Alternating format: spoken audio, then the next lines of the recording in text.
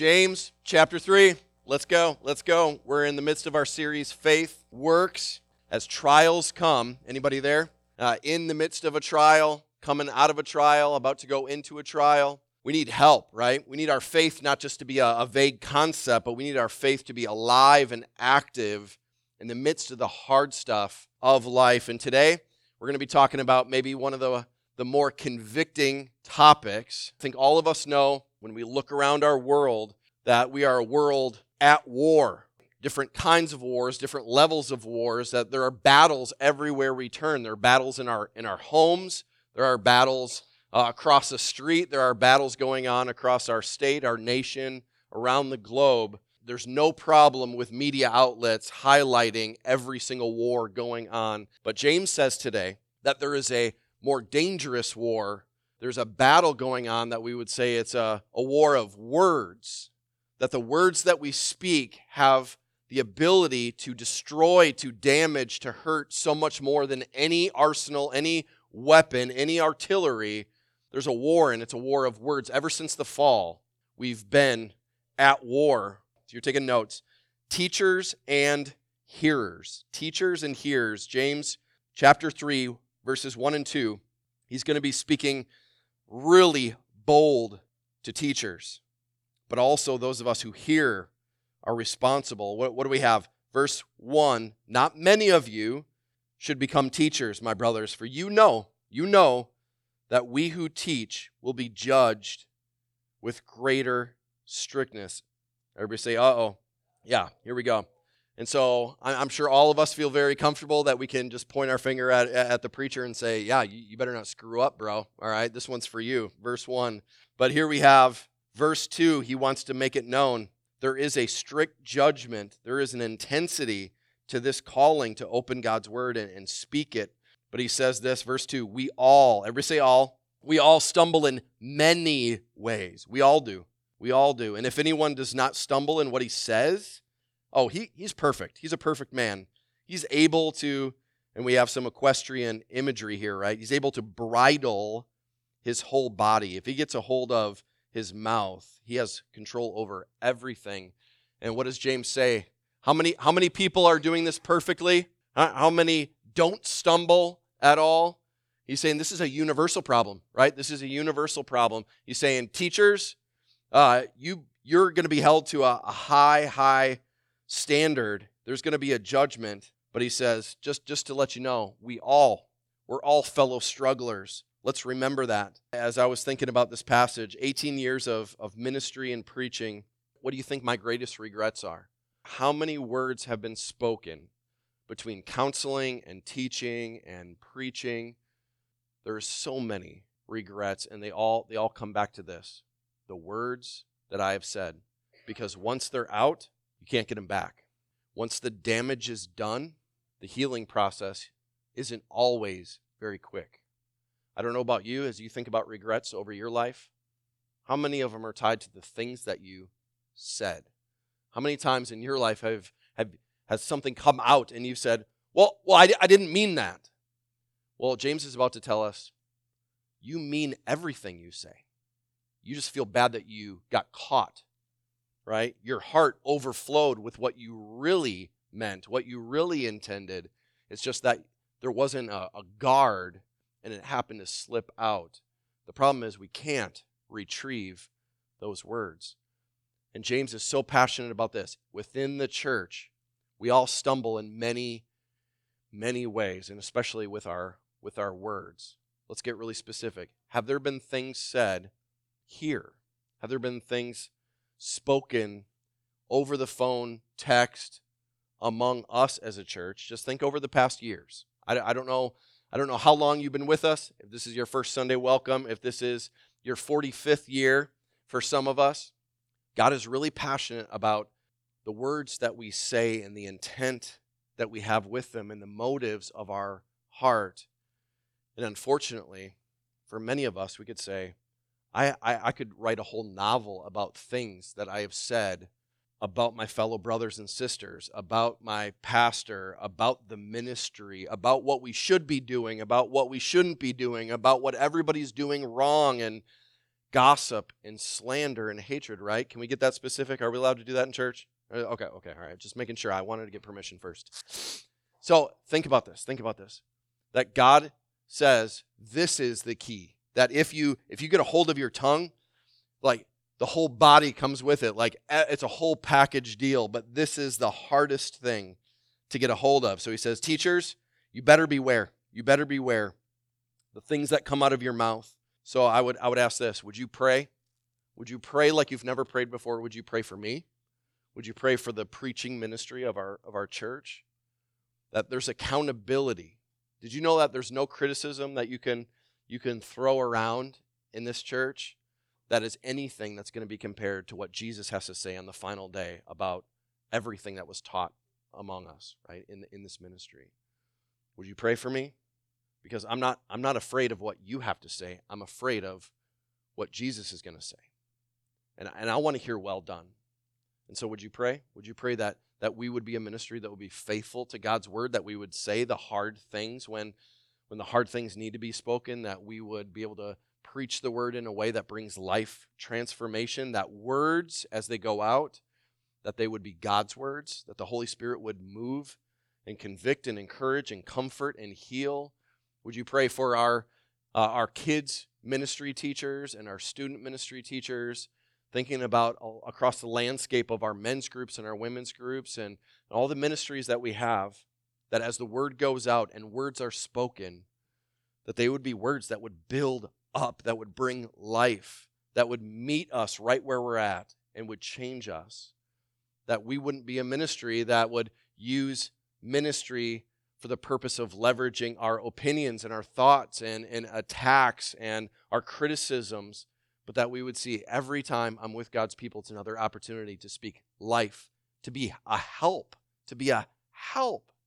not to hurt, not to harm, right?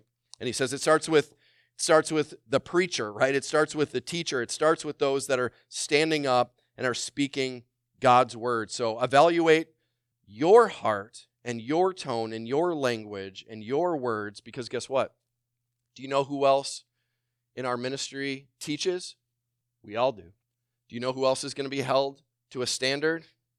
Parents, grandparents, as you interact with those in your family, as you interact even in passing and giving counsel, giving advice, we talk to each other all the time. Even if the only words that you spoke were just within a couple hours on Sunday morning, how many words are spoken where you're actually using your words to inform, instruct, teach, and help? We're not just talking about the preaching of God's word, right? We're saying every time we open our mouths and we are informing somebody of something that they should be doing or could be doing, or the way that maybe they could do it differently, or that we are trying to help support them and we're giving advice, is that not an opportunity to teach? So what are you doing with it? What are you doing with all the opportunities you have to teach? For some of us, we're spending most of our week counseling, whether we're counseling coworkers, we're counseling family members, we're counseling kids, grandkids, nieces, nephews. We're constantly, don't do that, do this. If I were you, I would go this way. If I were you, what you really need to do, and here's some helpful advice. And when I was in your shoes, this is where I went and I have regrets. Aren't we providing counsel, whether it's biblical or unbiblical? We're teaching people all the time. So it's not just me. Everybody point at me and say, it's not just you. Come on. All right, we're all responsible. We're all responsible for this in our teaching. And so I just want to be helpful here. 4 expectations for teachers. If we're thinking about not many should become teachers, obviously he's thinking a little bit more formal, but we're all in some way teaching. If you want to jot this down, I hope this is helpful.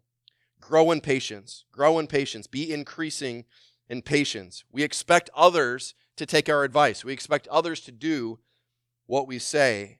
But when God speaks, can I ask you this? When God speaks to you, when God calls you, how well do you obey immediately? What's your track record when God is speaking into your life, in your situation? How patient has God been with you? It's pretty incredible, isn't it?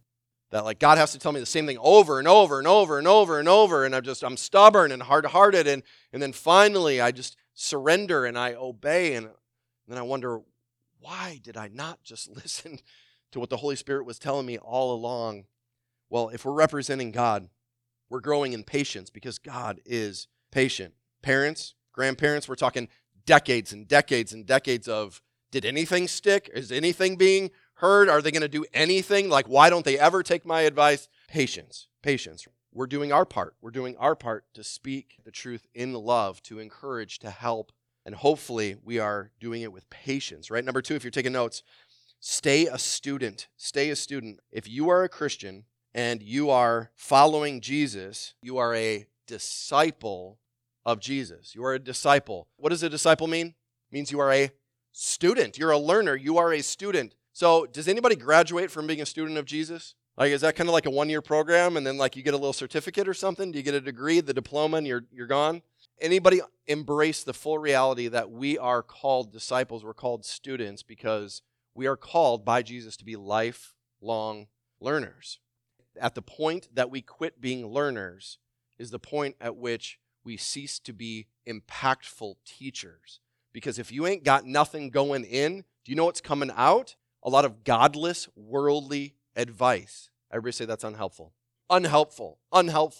Unless we got truth coming in and we're learning and growing, we don't have truth coming out, right? Truth in, truth out. The problem is, for some of us, we might have like, I got saved, check, got dunked, check, and then maybe I went to Sunday school a little bit and then I closed my Bible. Or for some of us, just like me, being saved as an adult, and then all of a sudden there is a quick download of information, learn a whole lot of Bible Trivia 101, and then like, that's good enough. If you feel like you've graduated or you feel like you never started as a student, that's a problem. Because on average, it is said that every person annually speaks around 1 million words. Everybody say that's a lot. 1 million words, okay? And that's not counting any kind of social media. So should we at least like double that? At least 2 million. And for those that are in any capacity of like doing a Bible study and even just speaking God's word there, or having a mentor relationship where you're together with somebody and you're speaking into their life, you're adding all kinds of additional words. For some of us, we speak a lot of words and there's not a lot of truth coming in. And therefore, it's very predictable what's coming out in your everyday conversations. It's not Christ-centered. It's not biblically based. It's, I think, this was my experience, this is the way I see it. Is anybody led to follow Jesus according to worldly wisdom, according to your opinions and ideas? There's not a whole lot of spiritual impact. And so we are students, and we stay students. And we're passionate about education. We're passionate about training. That part of our vision for the future is looking at starting a gap year program, a 1-year program where we'll be able to train up those that are just graduating from high school. They don't know if they're going to go into the workplace or they're going to go into college, and they can spend a year with us. Be praying that down the road that we may be in a place that we could offer that. Also to offer fully accredited college degrees, that we could offer bachelor's, master's, and doctoral degrees. And I've done that multiple places. So I have 10 years of college education. I've taught at 2 college and seminaries, and I've started 2 of my own, and I have nothing to show for it because you don't even believe me. I know. It's very unimpressive. I know it's hard to believe, all right? Don't judge the package, okay? All that to say, I have seen powerful things happen when people finally awaken to the reality, I can't just check the box that I'm going to heaven when I die and I'm good. God's calling me to be a lifelong learner, and I need to be hungry to grow because so much depends on what I'm saying with my words to people. I got to grow of what's coming in. How about this? Number 3, remember the judgment. Remember the judgment. Do you see that in verse 1 as we read earlier? You know that we who teach will be judged with greater strictness.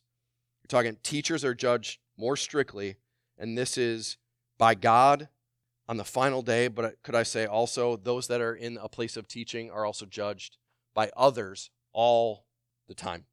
So when a teacher is no longer following Jesus, people are still following them. I mean, I jotted down all kinds of things throughout the week that I was going to talk about of how many pastors are turning away from the faith, how many people that used to be mega church pastors and have hundreds of thousands, if not millions of followers all over social media, and one day they say, I don't believe this garbage anymore, I'm done.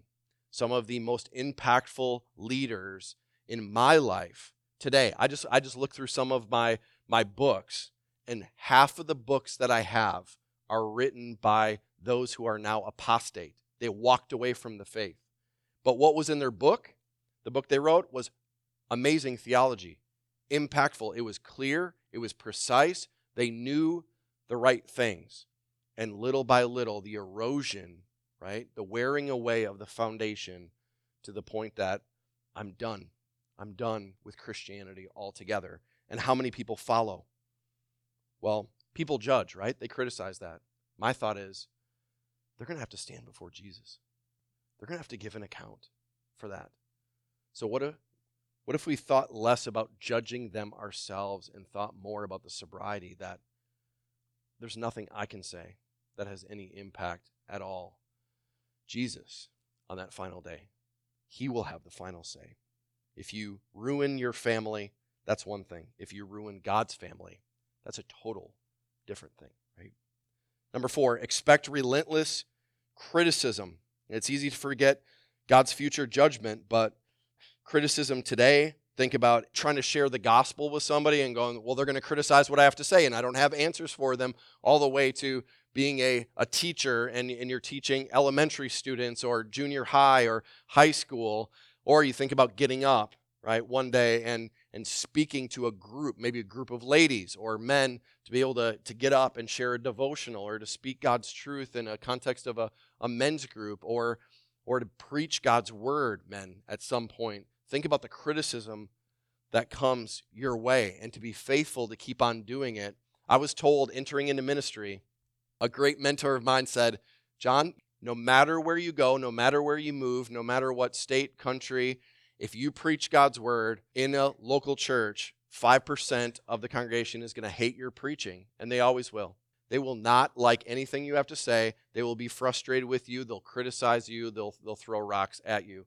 So as we think about criticism, man, it comes in all kinds of ways. So if we are confident that we're passing on God's word, not our own words, that as it comes, how practical is that for all of us, just as we're going throughout the week and we're having conversations and Jesus is brought up or we are speaking the truth, you're not responsible for what comes back at you. And don't let the fear of criticism stop you. Keep speaking God's word, no matter what the backlash is, no matter what is spoken to you. The criticism, the negativity, keep talking and speaking God's word. How about this? 3 warnings for hearers. Because what does verse 2 say? We all what? We all stumble, right? We get tripped up. We stumble over temptation, right? We get led astray. We all do. We all do. We all stumble in many. Everybody say many. Oh, so many different ways. If anyone doesn't stumble, he's perfect. That's not you. That's not me. We are all fellow stumblers, right? So if you're taking notes, just put, we all stumble. We all stumble. We are so quick to judge teachers. We're quick to judge others. Well, yeah, I had a right to speak up about what they did, what they said. Well, how about when that criticism comes your way, right? What happens when you stumble, when you trip up? And it's like, why are people so judgmental? Because you reap what you sow. So I wonder if we are a church that would just acknowledge we are fellow strugglers along the way. We're on a journey and we are all struggling. And so the next time we're tempted to maybe speak up about something that we have a problem with, what somebody else said and what somebody else did, and they didn't do it the right way, and they didn't say it just right, or they were too or not enough, that we would say, God, I want grace when I mess up, and I'm going to give it. I'm going to give it right now. I so long to be loved in the mess that is me. So when somebody messy is around me, maybe you're sleeping with that person, okay? All right. You don't have to go too far to be like, there is a mess, and I'm married to them, and they live in my house, right? Well, it's very easy to lay down the law when it's someone else. It's very different when I want to be treated a certain way. I want to be treated lightly, though I treat others harshly. And he's calling us to be different, right? Number 2, don't be a critic. Don't be a critic, be a coach. Don't be a critic, be a coach. For many of us, we walk around with rocks that we're ready to throw. And I wonder if God would just say to us today, I want to be helpful. I want to be a coach. I want to speak, but I want to speak in a way where my timing and my tone are right. Does everybody know the difference between a critic and a coach? You think there's a difference? I think there's a big difference. I mean, because critics love to speak in public about the failures of others. What do coaches usually do? Hey, can I pull you aside? Hey, can we talk one-on-one? Because I'm not here to publicly humiliate you. I'm here to help you. But I'm going to speak up, right? I'm going to give you a level of feedback. I'm concerned. For many of us, we would say a critic's intent is to make sure that everybody's invited to join in the criticism. And actually, a coach is trying to protect you from the criticism in order to help you. So, question, do you have a coach? Do you have somebody that is speaking in, encouraging, is willing to say the hard things, the direct things, to be able to help you along the way, to help you get unstuck? And I wonder for some of us, here's a check. If every time someone has tried to help you and speak into your life and you've responded with defensiveness and felt judged, that might be a sign that you spend a lot of your time criticizing others, that you are very sensitive when criticism comes your way. And the reality is, if we live in a place of grace where we are gracious to others, we're not afraid of people speaking very boldly into our lives. We actually are looking for it. We want to be helped. I was on a phone call this morning. I pray with one of our pastor friends that's part of our network. Joel Smelly was here. He preached last year for those that were around. So I was his reference. He's actually already a doctor. I hate that guy. So he's already got a doctorate in ministry, and he's going back to seminary to get a PhD. What a snob, right? Right. Who does he think he is? So he's going to be Dr. Joel Smelly Jr., PhD. All right. So talking to Joel about where he's at in his journey of training and development. And the one thing that we keep coming back to is information, right? More Bible, more knowledge, more theology doesn't necessarily lead to a life that's being transformed. So the majority of the time that I talk with him and that we pray together is, how are you doing with your family? How are you doing in your marriage? How are you doing with your kids? I'm not impressed by your multiple degrees, because I've watched enough guys with multiple doctorates make a shipwreck of their faith, right? And cheat on their wife and destroy their kids. I'm not impressed by that. What's impressive is to be able to have relationships where we're able to take the gloves off and ask really honest questions, right? It's powerful. It's powerful when you have a coach, when you have somebody that loves you, when somebody is willing to speak up and say, it's time to change. You need to repent. It's time to walk away from that and enter into a new chapter. It's time to put that bad habit to death, right? And grow up. So critic or coach, which are you? Which are you? It takes no patience or love to be a critic, but listening well, listening to be a good coach in the future, taking notes, that's powerful. That's powerful. Number 3, highlight the best, not the worst. Highlight the best, not the worst. If we love someone, we present them on their best day. We show the highlight reel. And if we hate somebody, we present them on their worst day. We exploit the rap sheet of failures. And our hearts are revealed in how we talk about people. So big question, how do you talk about people? How do you talk about people? Because if we love people, we're looking for the good. We're looking to highlight things that we're encouraged by, that we're hopeful of for their future. And honestly, for many of us, we grew up in a home where maybe parents or a parent, all they did all day long was police. Like, you're doing it wrong, you're doing it wrong, you're doing it wrong. You will lead to nothing. You're a screw up, you're a failure. Guess what kind of adults that makes? All we can see is the bad. All we can do is identify the criticism. All we can do is go into a replay over and over, the broken record of they're doing it wrong, what's wrong with them, why don't they get it, why don't they see it, what an idiot, what an idiot, what an idiot. Everywhere you go, if all you're seeing is the negative, the problem is not the people out there, the problem is in the mirror. And for some of us, it's so deeply ingrained because that's all we No. When you were rescued, when you were forgiven, when you were redeemed by King Jesus, he rescued you from all of the old. He set you out of that on a very different foundation, a very different mindset, a very different mouth to speak, that God changes the heart, that changes the attitude, the tone, the motives. The criticism fades as you follow Jesus. And in our marriages, in our parenting, maybe grandparenting, maybe we're taking this thing multi-generation of, you know what? I inherited a pile of junk in my childhood. That's all I'm passing on. That's all I'm providing. And we see generational sin in this area of it's a stronghold. It's a way of thinking. It's a way of life. Do you think Jesus is bigger than that? The things that Jesus wants to do to end the cycle, to break the generational curse, to be able to lead to a future where you don't have to be who you were, and you don't have to be like that, and you don't have to think like that and talk that way. But unfortunately, in the church, James is calling this out, and he's saying, we stumble in many ways. We need to be taught. We need to be learners. We need to learn to not regurgitate the same stuff. We need to speak differently. The Holy Spirit convicts, but Satan condemns. So all week long, are your words condemning? Are you still on Team Satan, or have you truly been rescued, that you're on Team Savior, you're on Jesus' team, and that your mouth shows where your loyalty lies? It's powerful. It's powerful. Turn to your neighbor and say, that's powerful. It is. It changes everything. Anybody can change. Any heart can change, no matter how hard, no matter how deeply ingrained. And it's all about this. He says it shows up in the mouth. Do you know how powerful the mouth is? Look at verse 3 through 8. If you're taking notes, write down tongue and analogies. Tongue and analogies. It's saying this tongue, it's a wild beast. It refuses to be tame. It's a furious beast that's caged in my head.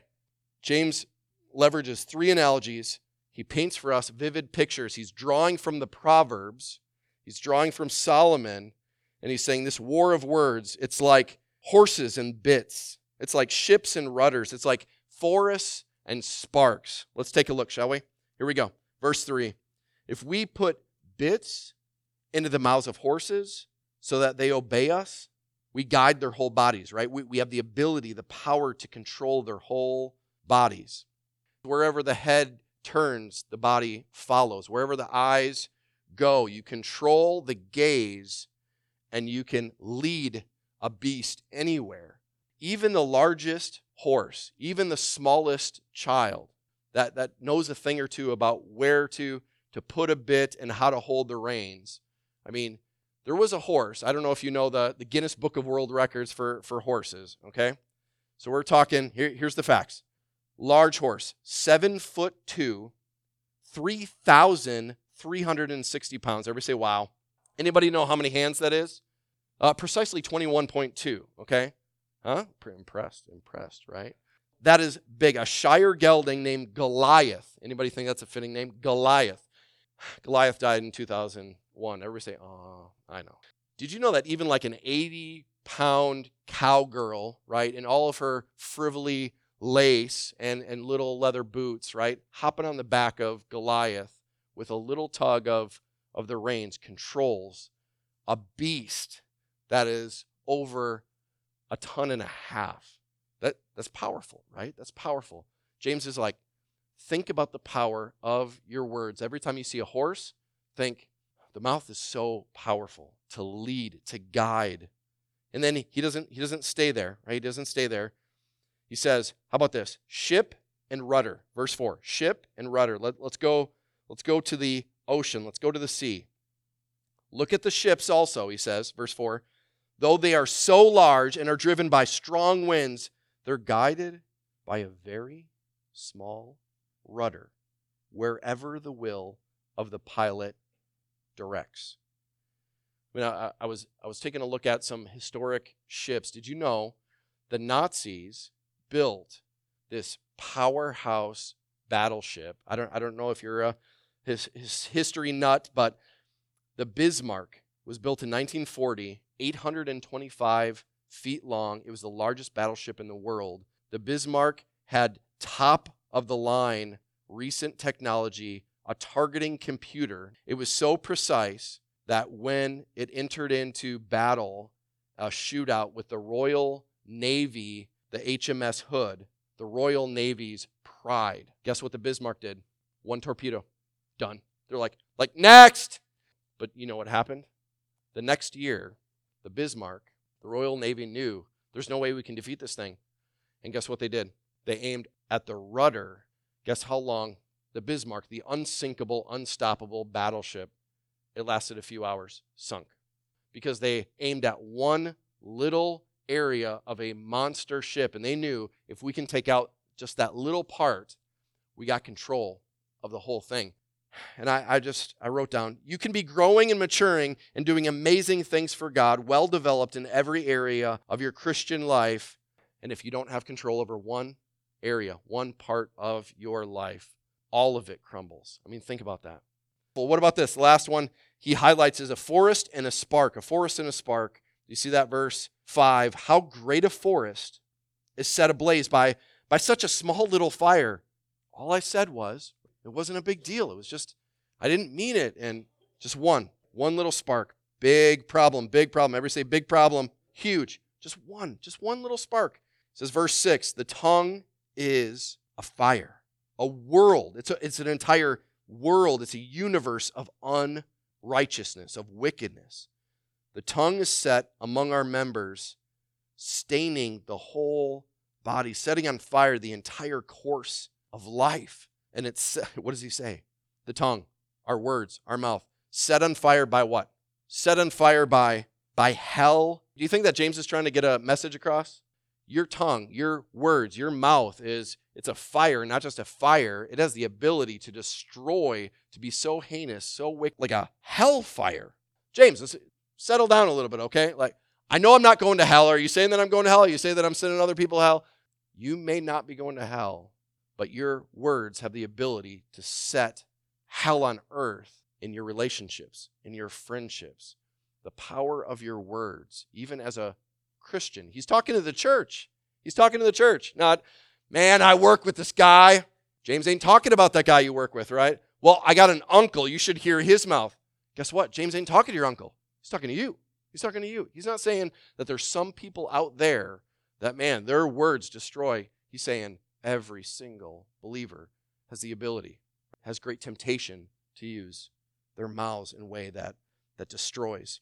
Back in 1871, we lived right down the road from where this fire started. It's called the Peshtigo Fire, the Great Peshtigo Fire of 1871. How many people remember the Peshtigo Fire? Anybody learn about that in history books? No, you didn't. Do you know why? Because the same week that the Peshtigo Fire was going on, the Great Chicago Fire was also happening. The Peshtigo Fire was the biggest fire in American history, across the board.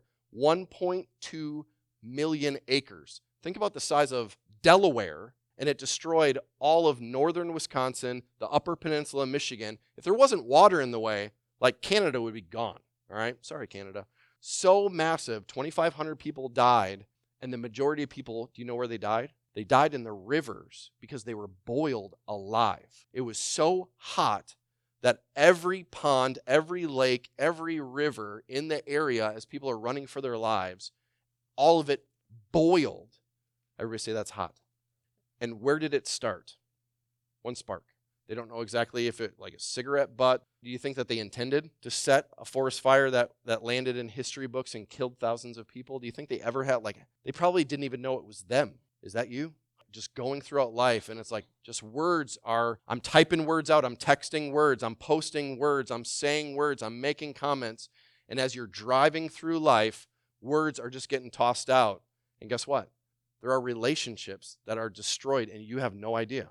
There are people that are so hurt and reeling to this day. How many times, even as a parent, as an authority figure, whatever it is, we tend to say things to kids that we go, like, it's just not a big deal. I just made a comment, or I do counseling. I'm a certified counselor. Guess what the majority of my discussions in counseling are about?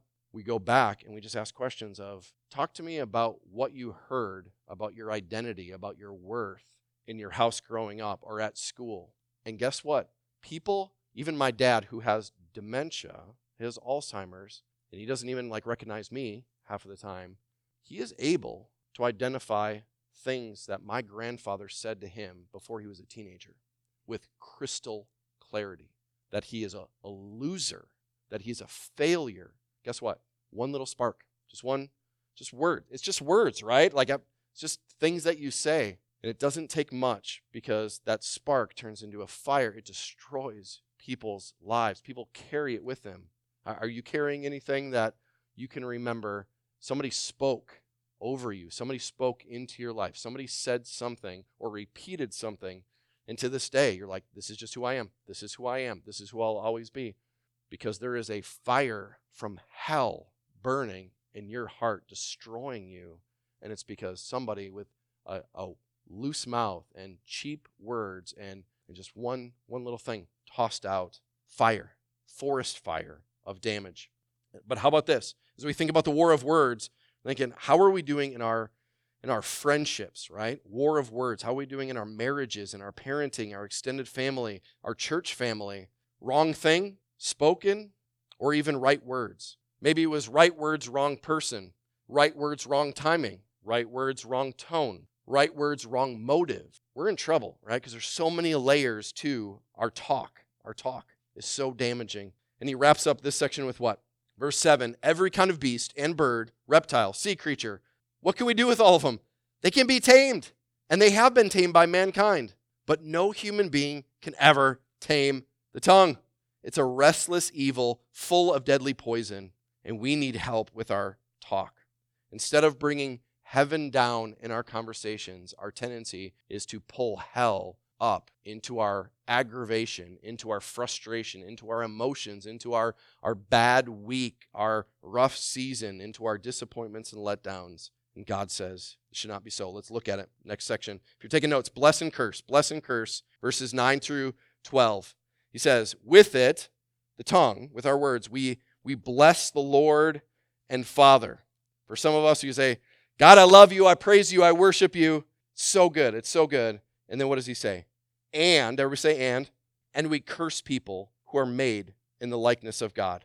C.S. Lewis says, you have never met a mere mortal. Every person that you interact with is made in the image of God. So how is it that on one side of our mouth we can sing, we just did earlier, right? We can sing praises to God, we can worship God, we can get in his word, we can be so encouraged and God's speaking and I want to give him credit and give him glory for everything he's done in my life. And then in the next breath, can you believe that person? I don't know about you, but the Jekyll and Hyde, right, in all of us, it doesn't take much. And here's what James has to say. What does he say? Jesus' little brother says, can you believe this? We bless our God, and then we curse people who are made in the likeness of God. Proverbs 18:21, life and death are contained in the tongue. Life and death. We have the ability to bring life and bring death. Verse 10, from the same mouth comes blessing and cursing. And what does he say? My brothers, my sisters, brethren, this should not be so. This should never happen. These things ought not be so. Not in God's church. Not in God's church. Blessing and cursing. Hear this. To bless, to encourage, to love, to lift up, to comfort, to counsel, to just ask good questions and pray and speak the truth. And he says, and we're so prone to curse, to bring criticism and gossip and slander and belittle and attack and accuse.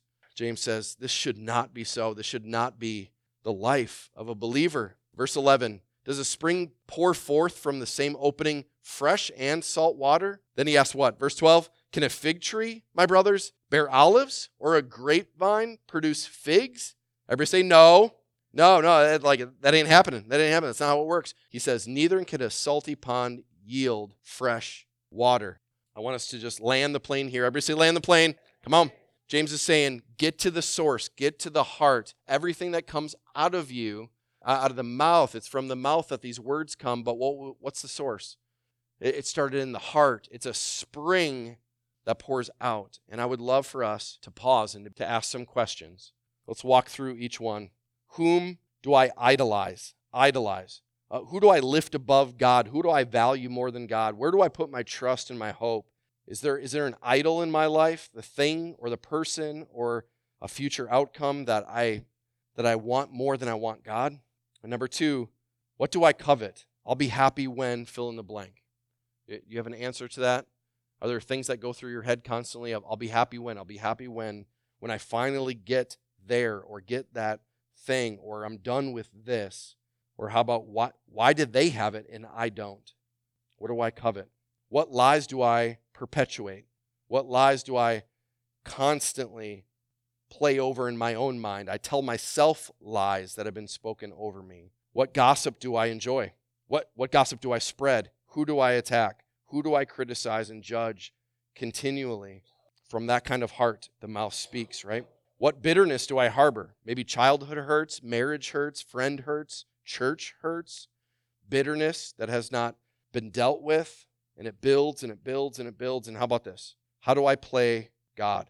How do I play God? Judging others, assigning motives, rendering a verdict, and I punish. Whose job is that? Only God is in that seat. Only God sits on that throne. Only God is judge. And so for many of us asking some of these questions, I wonder, and you think about that list, God's not just concerned about you, like stop swearing, stop telling dirty jokes, stop gossiping, stop slandering and attacking people's reputation, stop complaining. I think it's good to be aware of the areas that we need to put off, right? But it's not enough just to willpower your way through talking differently. Do you know what God wants to get after? If God gets a hold of our heart, our words change. If my heart changes, I don't even have to try really hard to bite my tongue. There's nothing to bite my tongue over when my heart is filled with gratitude. When my heart is filled with mercy and forgiveness received, I don't have to struggle with saying the words, I'm sorry, will you please forgive me? Or you hurt me, can we talk about it? I want to be reconciled. I've been frustrated. I have held on to this, and I don't want to hold on to it anymore. When your heart changes, those words come easy. The problem is our heart is hard. So words coming out are very regretful. I just want to pray over us that our hearts would be changed, that our words would be changed as a result. Anybody in favor of that? Anybody wanting to go into a week where our hearts are being softened and our conversations are sweetened with Jesus? It's less about what I'm frustrated about and where I can attack. It's more about where can I encourage? How can I bring healing? How can I bring hope? How can I believe the best so I can speak words that assume the best about people? Let's pray. Father, as we consider going into a week and going into a summer where we're going to have so many conversations, we're going to be able to interact with people over the phone and online. We're going to be able to have really obnoxious group chats going on, all the way to amazing deep conversations one-on-one. God, we're going to have all kinds of talks. So would you help us, even in this moment, as we slow down, as we pause to consider the word that we just heard, that you would change us from the inside. God, wherever we have been spending our time coveting and longing and seeking for happiness apart from you, God, change us, that we repent of that, we turn away from those empty pursuits. Now, the ways that we constantly talk to ourselves and we put on repeat all of the negativity, all the criticism, all the hurts that we've experienced, and replaying situations in our minds, replaying all the ways we're going to get revenge or we're going to attack back. God, we repent. We want to turn. We want to turn away from that. We want to turn to you. God, all the ways that we don't think our talk is that bad because compared to the other guy, the other person, we're not that bad. God, we repent of comparing ourselves to anybody except for you, Jesus. Jesus, compared to you, we are in great need. God, help us to go into a summer with a mindset of wanting to learn and grow and be a student, to be learning from your word, to be hungry after the truth so that the truth would change us and set us free. And then that truth would come out of our mouths and that we would watch you use us to change the lives of somebody else, because words have the power to set people free. The words that we can speak have the power to forgive and free people from burdens. God, your words have the ability to release us from shame and guilt. God, we want to hear your words and then we want to speak them. So help us to be a church like this, worshiping with our mouths, putting off old ways of talking, that you would be glorified and we'd be filled with your joy. And we pray in Jesus' name, amen.